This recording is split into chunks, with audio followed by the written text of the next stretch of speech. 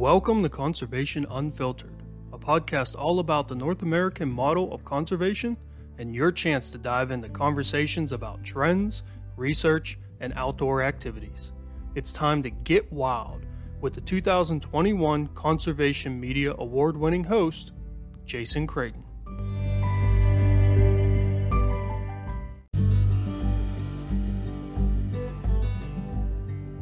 And I think a big challenge is mobility, having the right wheelchair to get out. A lot of people don't know that you can get a permit through the Game Commission to hunt out of a vehicle. Access to land, if you're not familiar with state game lands, how am I going to get out? How am I going to get set up? It's a lot of problem solving. Welcome back to the Conservation Unfiltered podcast presented by Conserve the Wild. I'm your host, Jason Creighton, and this is episode number 141, Hunting with Disabilities. Today I'm talking with Greg Trainer. He's the owner of Accessible Hunter on Facebook and Instagram. Greg is a 55-year-old lifelong PA resident and hunter who had a diving accident in 1999. This accident left Greg paralyzed as a C4-C5 quadriplegic. During our conversation, Greg details his life before his accident, how the accident occurred, and how it changed his life. He's also going to fill us in on how he was able to get back into hunting, the challenges of hunting as a quadriplegic, and why he started the Accessible Hunter social media presence.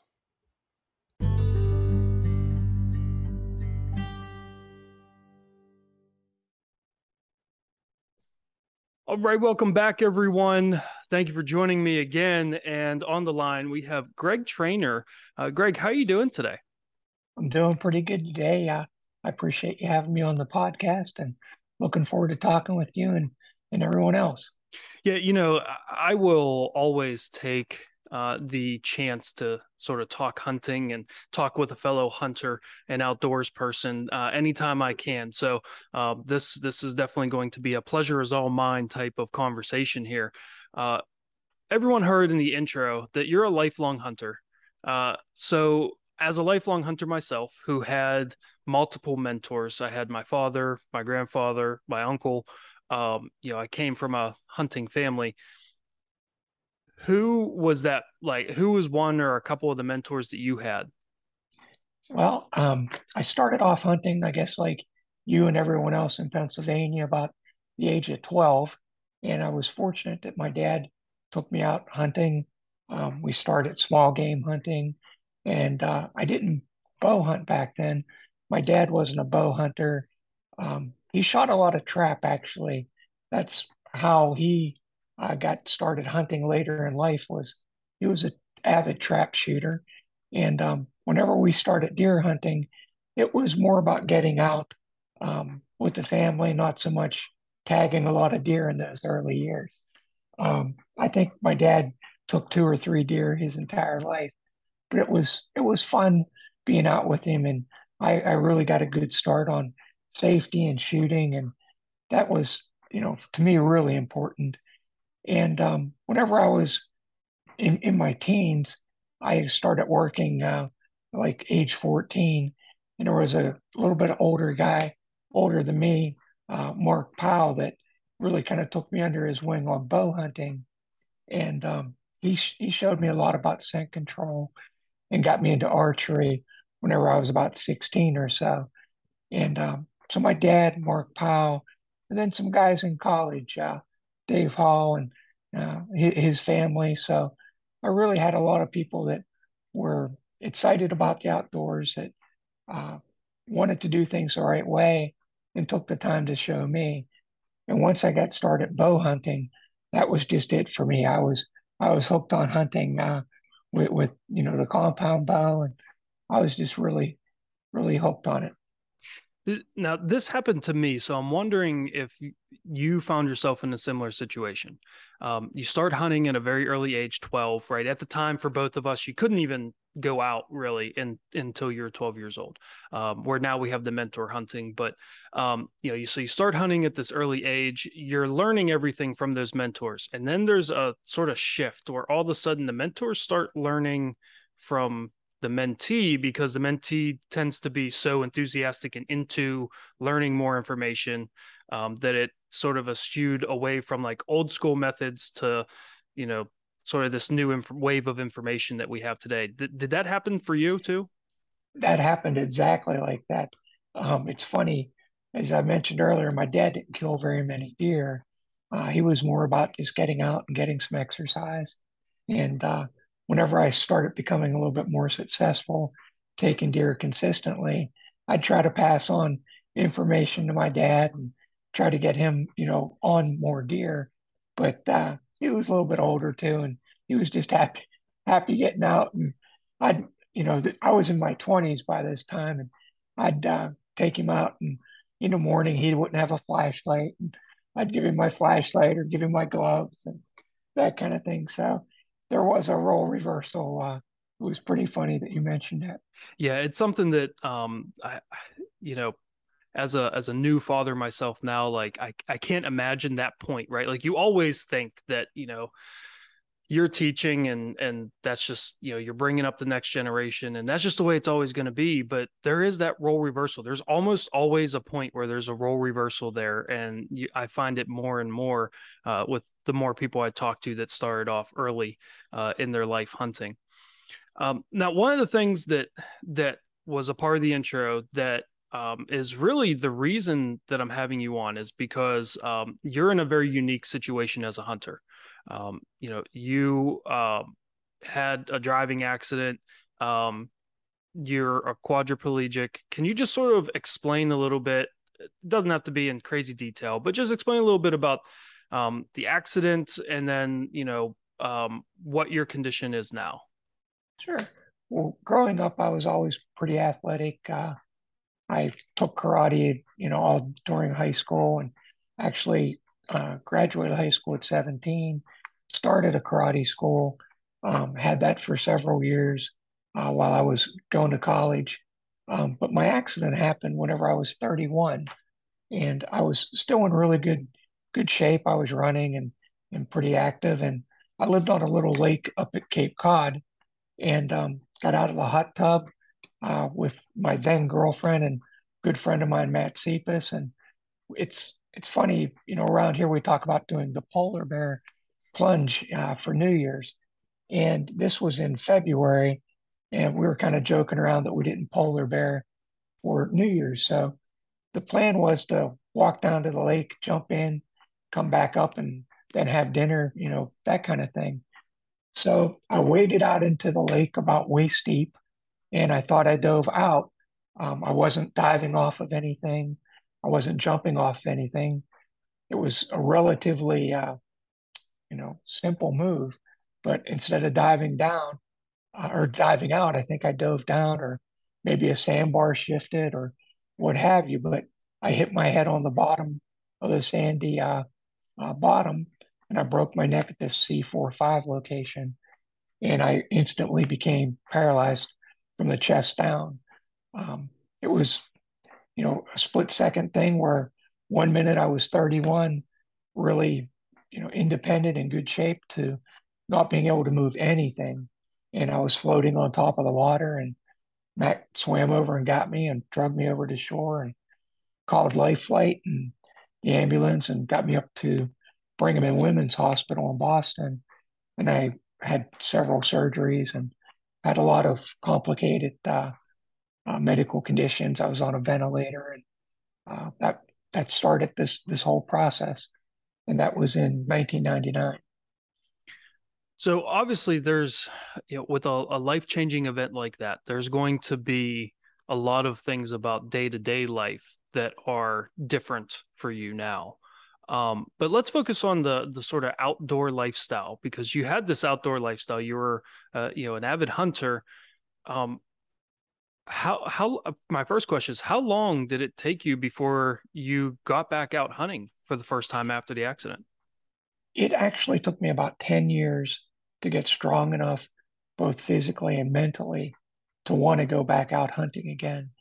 But one of the big things was I did my rehabilitation at Shepherd Center in Atlanta, Georgia, and I was still on a ventilator when I arrived at Shepherd, and was still, battling pneumonia, all of the complications of the spinal cord injury. But they took me down to the gymnasium, and after they found out I was an avid hunter and specifically a bow hunter, they kind of showed me that I could still shoot again. And they had people shooting air rifles using adaptive equipment, different triggers with mounts. So that really placed an idea in my head that I was still able to do that. But it took me a long time to get focused again on hunting. But I really thank Shepherd Center and all the people in their therapeutic recreation department. And this was, in 1999. So a lot of things have improved and things, but man, they were just awesome that they put that out that I could still do things just a different way.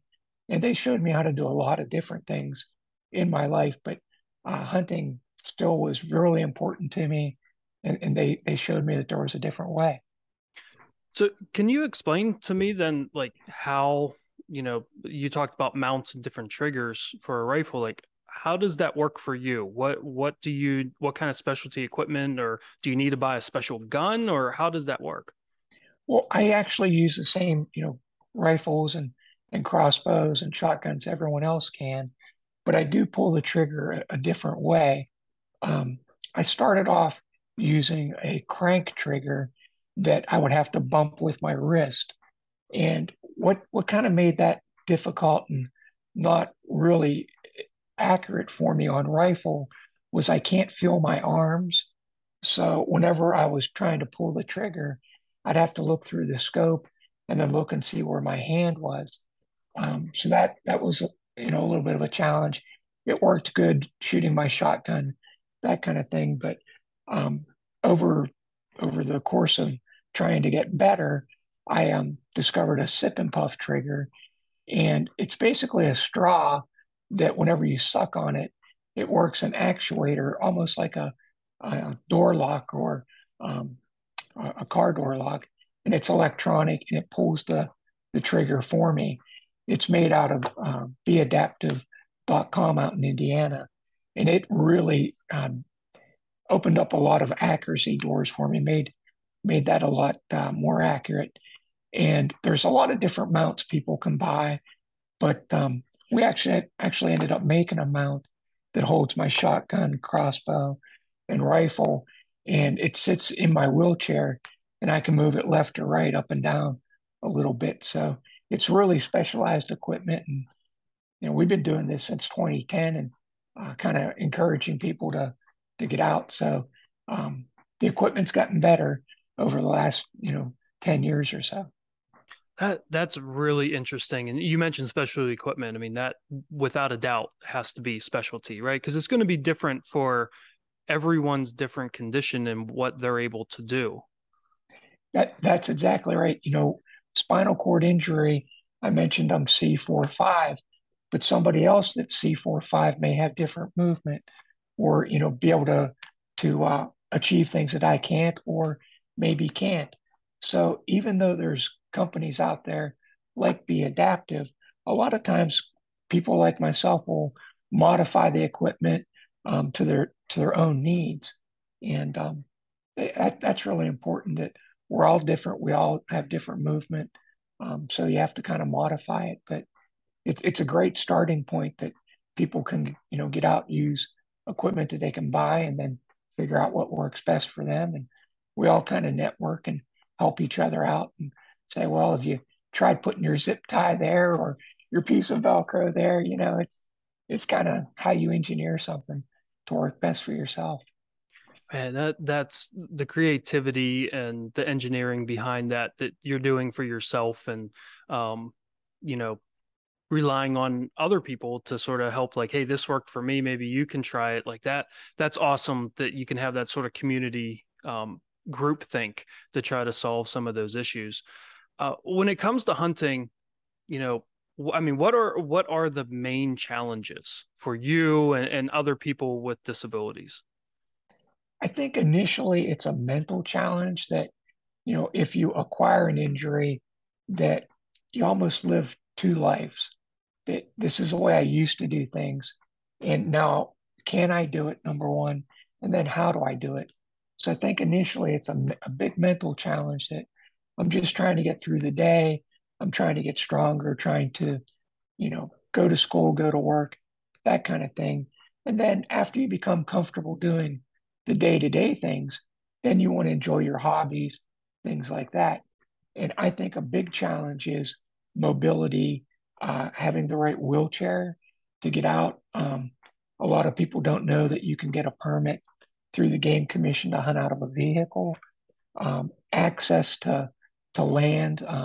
If you're not, familiar with state game lands, how am I going to, get out? How am I going to get set up? It's a lot of problem solving. And if you have friends in the hunting community, I've never met a more willing group of people than hunters that want to help you and do things different, or people just can't help you enough sometimes. And sometimes that's a challenge too, that they want to help and sometimes they're moving your chair or something in a different way. And you have to be confident enough to say, hey, that might work for somebody else, but I have to do it a different way. So sometimes you have to speak up and say, I have to be set up this way because I can't turn my chair and I think a deer or a turkey is going to come in this area. I have to kind of set up a little ambush and already have my chair at the correct height and hope that the animal walks into that zone. But we all do things different. But mobility is a big challenge. Getting the right wheelchair that you can get out and not get stuck. Um, Adapted vehicles to be able to get out. All these things cost just a ton of money, and insurance doesn't pay for outdoor wheelchairs. So you have to either save up for them or try to fundraise or find organizations. So there are a lot of challenges to getting the equipment you need and to get back out there.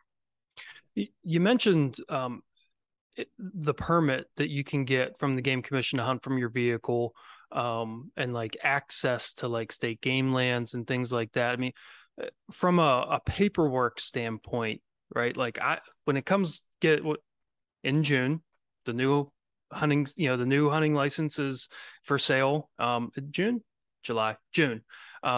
In Pennsylvania, and I go out and I buy what I need, all the tags I need. Is there any kind of special things that you need to do, or certain paperwork you need to have filled out to be able to get full access and be able to go where you want to go? Well, at the time that I filled out all the paperwork, and this was, several years ago, all I had to do was contact the game commission, and they had sent me a form that, my doctor filled out saying I was a person with a disability. It's very similar to having, I guess, a handicap or accessible parking permit.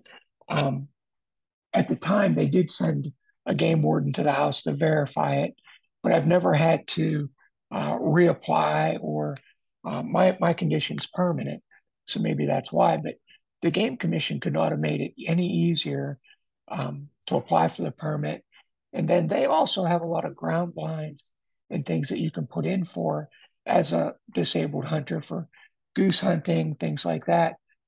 So the game commission's been very accessible to me.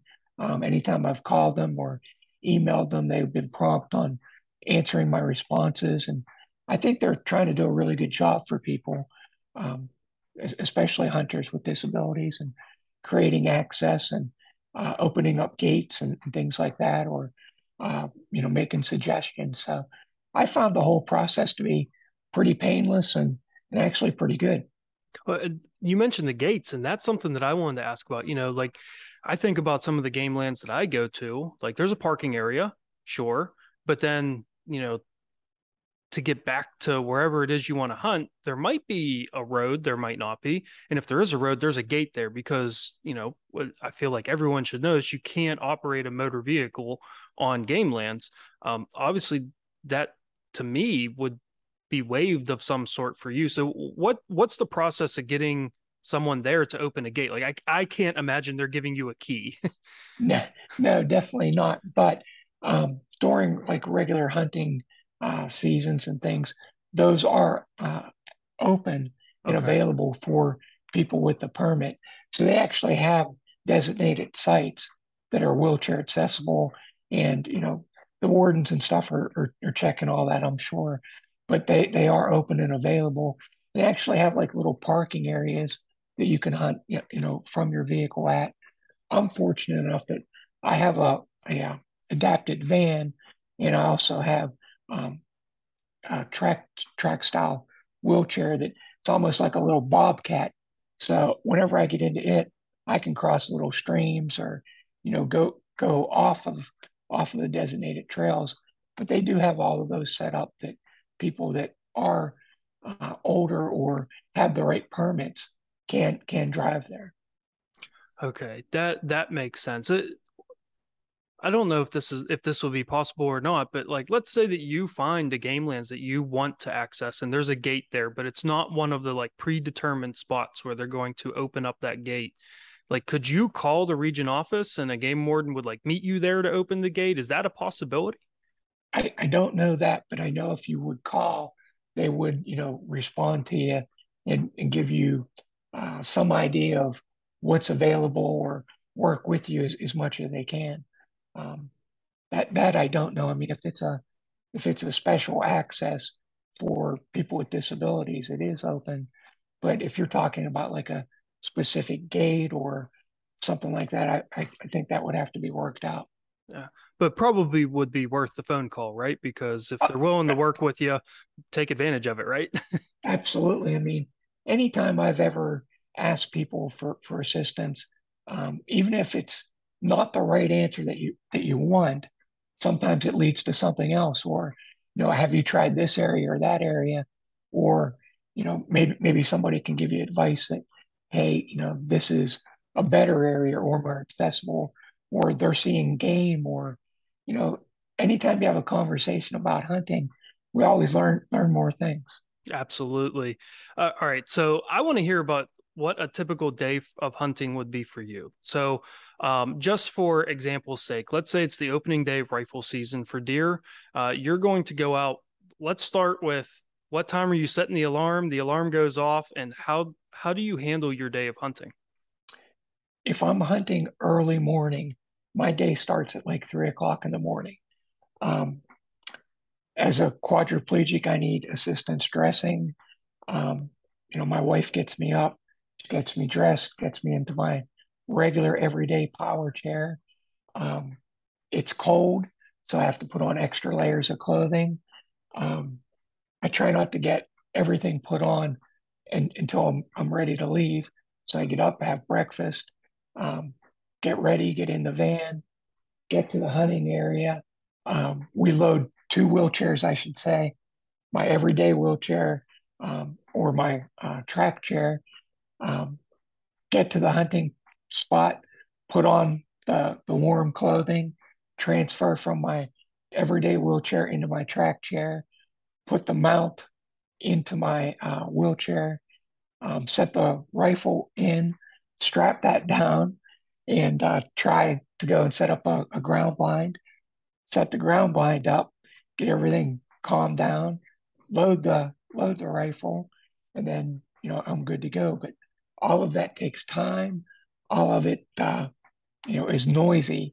For another thing, I actually prefer to hunt the afternoons if I can. That's ho- hopefully I have a deer and my buck in archery season that I'm not out for rifle. But whenever I hunt early mornings, it's a 3 a.m. start for sure. Uh, Are you like a half day? Like if you would go out in the morning, like do you then sit all day, or are you gonna sit like the morning and then come in and then go? I feel like that'd be a lot of doing to come in and go back out and set everything back up again. When I first started hunting, again as a quadriplegic, I could go all day, and I was excited to go all day. And my poor wife, we were hunting in Illinois, and we were watching a cornfield edge for 12 hours a day. Packed the lunch in, had hot tea.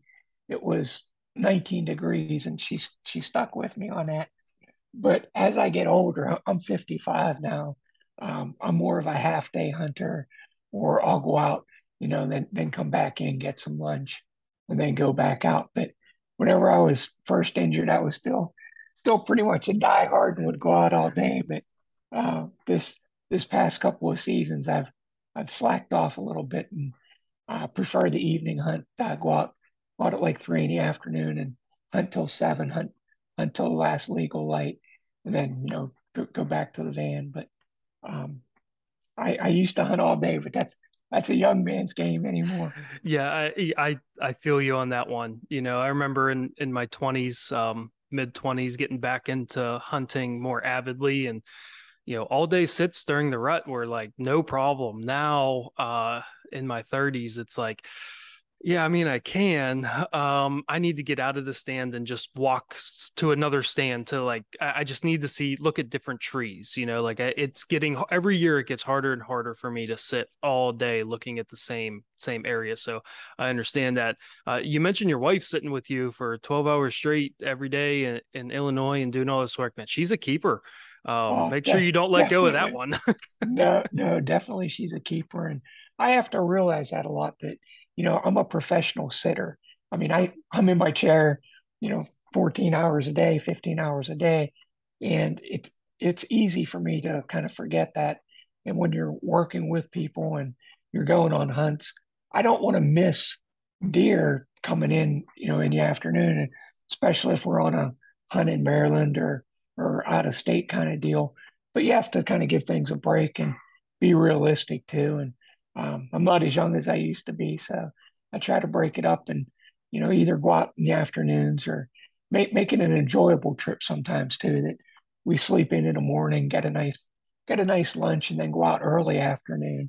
Maybe put in 5 or 6 or 7 hours that way, but just not the all day hunts anymore. So we've been talking about what it's like for you to hunt. Can you give me a favorite hunting story? This could be pre-accident or post-accident or both. Just like when you think of like, man, that was just a great time hunting. What comes to mind? I always think about the friendships that I have and the people that I'm with. One of the biggest hunts for me was I was hunting a few years ago, bow hunting in Maryland on the Eastern Shore, and I was hunting with my friend Matt Cepas, who actually saved my life. Matt and I worked together uh, a long time. We did a lot of hunting on different states whenever I was able-bodied, and I had the opportunity to go down and hunt some property that he leases in Maryland, and it was really uh, a favorite hunt to be back with Matt, to be together and share that camaraderie. And we went out on Saturday. We put out our ground blind, and we didn't get any shots. We had seen some deer, but you're allowed to hunt on Sunday in Maryland. We went out on Sunday. I took my track chair through a swamp. It's kind of a swampy area. Matt's laughing. I'm laughing. We're pushing water with the tracks. Got set up, and I got a 5 point. It wasn't the biggest deer I've ever killed in my life by far, but it was back at it, back hunting with my buddy. You'd have thought we killed a 180 class whitetail the way we were hooting and hollering. And it's all about who you're hunting with and the people. And I've got a lot of stories like that I've got to share time with people. And that's something that when a picture pops up on my Facebook page or pops up on my phone that, hey, I did this last year or did that, that's what makes hunting so enjoyable for me. It's not so much whether I tag out or even get a shot. It's who I'm with, and I know that not every day is guaranteed that I can not be able to go as much. Like this year, I've got some health problems. I've got a pressure sore, and it's kind of limited me to get out. I've only actually been out one day this year. And my wife and I went out on my birthday bow hunting, and that's kind of a tradition that was important to us. So getting out with the right people, and we made it happen this year. But that hunt with Matt will always stick out. That I was back with my buddy, and we made it happen. And I made a nice shot, and the deer didn't go far. And using adaptive equipment, and the deer cooperated. It walked into my scope, and I basically just had to suck on the trigger and send it. So that'll always stick out to me. You know, the more that I talk to hunters, the more that I sort of feel like I just want to stick it to the people that think that we hunt out of like this bloodlust and just for the kill. Because when I ask that, what's your favorite hunting story? It always comes back to camaraderie and being with friends and family, and it's those memories that stick with us more than any of the deer that we kill or any of the animals that we kill. It's about the memories we make with people, both before the hunt, during the hunt, after the hunt, eating some of the wild game that we bring home. So I love hearing those kind of stories. That's great. But you're not just some random guy that's going out and hunting and um, making things work for you. You're also trying to sort of give back a little bit, right? And share your story. So you started Accessible Hunter. What is Accessible Hunter? Well, Accessible Hunter, it started out as a blog, actually. Whenever I got back into hunting, I looked on the internet and there was very little information at the time about hunting with a significant disability. So I just started writing about my days out in the field, about, going to the range, and I'm trying to build this mount to make my accuracy more, uh, you know, better for me, better for the game. And I just started I guess I can't think of that word, uh, whatever, documenting how I was doing things. Not so much to kind of, hey, look at me, but to kind of share that information. And the blog turned into the Facebook page, and that really took off. I do have a website, all of it's Accessible Hunter, but I do that kind of stuff to share what other people in the country are doing as well, so that we can all celebrate each other and kind of learn from each other on how they're doing things, and sharing each other's success. And the Accessible Hunter Facebook page has really taken off recently, and I've got to talk with some outstanding people from all over the world, actually. So that's been a lot of fun. Um, we don't sell anything. We're not, trying to make any money. We're just trying to show people how we do things, trying to learn, trying to encourage people, especially newly injured people. A lot of newly injured veterans getting out for the first time that think maybe they can't do it, or if somebody has an amputation or visual impairment, that there is so much adaptive equipment out there that maybe the average person doesn't think about. So we do it just as a, hey, let's get the information out there.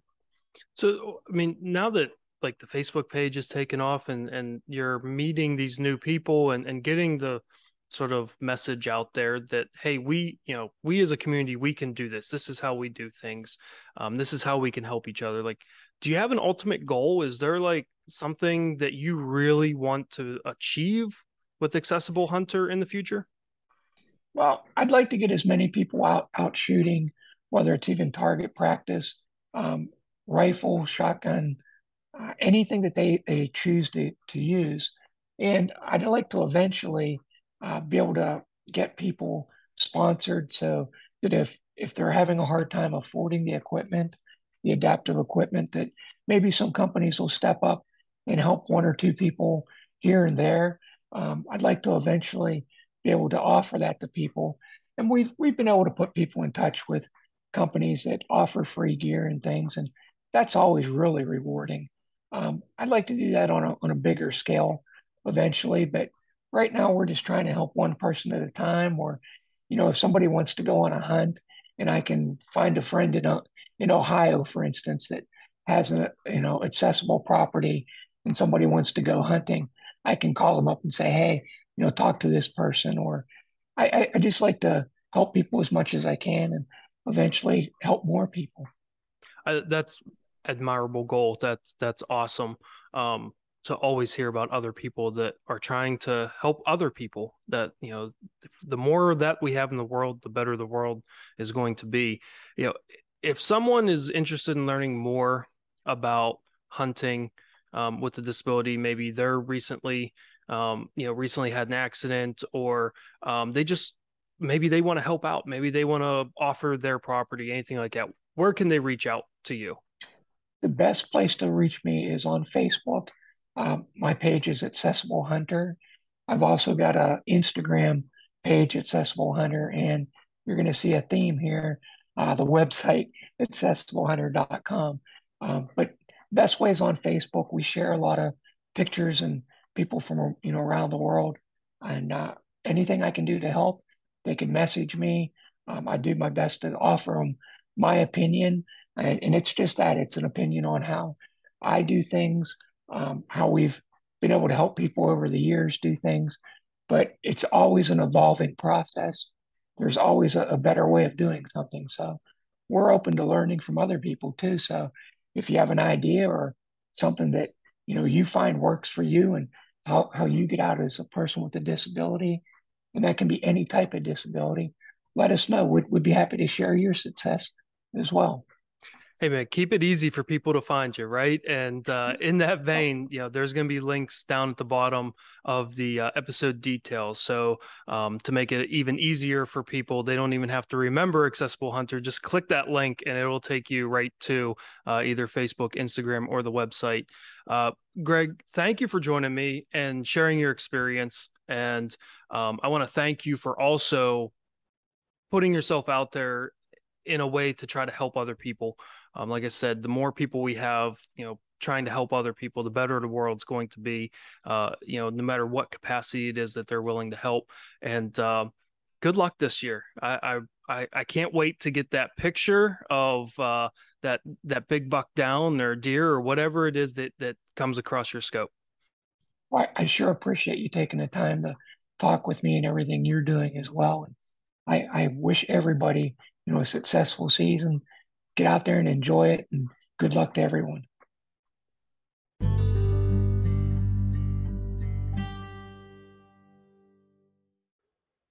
All right, everyone, that'll do it for another episode. I want to thank you for joining me. I want to thank Greg for coming on and talking about not just his accident, but also how he's used this accident as a way to inspire other people and help other people in similar situations. If you didn't feel inspired after listening to this conversation, you have a heart of absolute cold hearted ice. I mean, it just cold. The way that he was able to take this terrible experience and flip it into something not only that he and being able to do something he continues to enjoy, but also be able to help others in in a way that he would like to receive the same kind of help, right? Like to be able to talk about how to modify things and how to still pursue what it is, as far as a hobby that you really enjoy, is just super inspiring to me and really makes me double think a little bit, sort of check myself whenever I'm sort of feeling like, do I really want to get out, for a hunt, or, how much effort I'm going to put into that hunt, how far I'm going to walk, or how deep I'm going to go. It really puts my mind in a different space now. To be able to think, it really isn't nearly as difficult as it possibly could be. I also want to take this moment to talk to you about something else that is becoming much of an issue within the hunting space. Obviously, Greg's accident was not hunting related. However, we are seeing a greater and greater number of people using elevated stands whenever they're hunting. And as a result of those people using elevated stands in an improper way, we're having more and more people come away with injuries that are life altering, if not deaths. So I want to make sure that everyone out there who is going out is doing what they're supposed to be doing. Check your stand to make sure that it is put together the right way, right, according to the manufacturer, to make sure that it's in good working condition. Check your straps to make sure that they haven't been chewed on, or they haven't been weather worn, or the tree hasn't grown too much. If you didn't take it down after last season. And then also, big thing is wear your safety harness.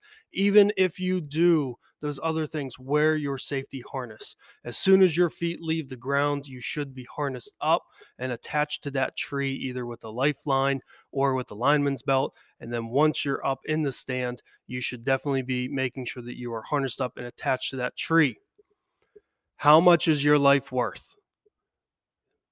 Almost all stands now come, when you purchase them new, come with a harness that may not be comfortable.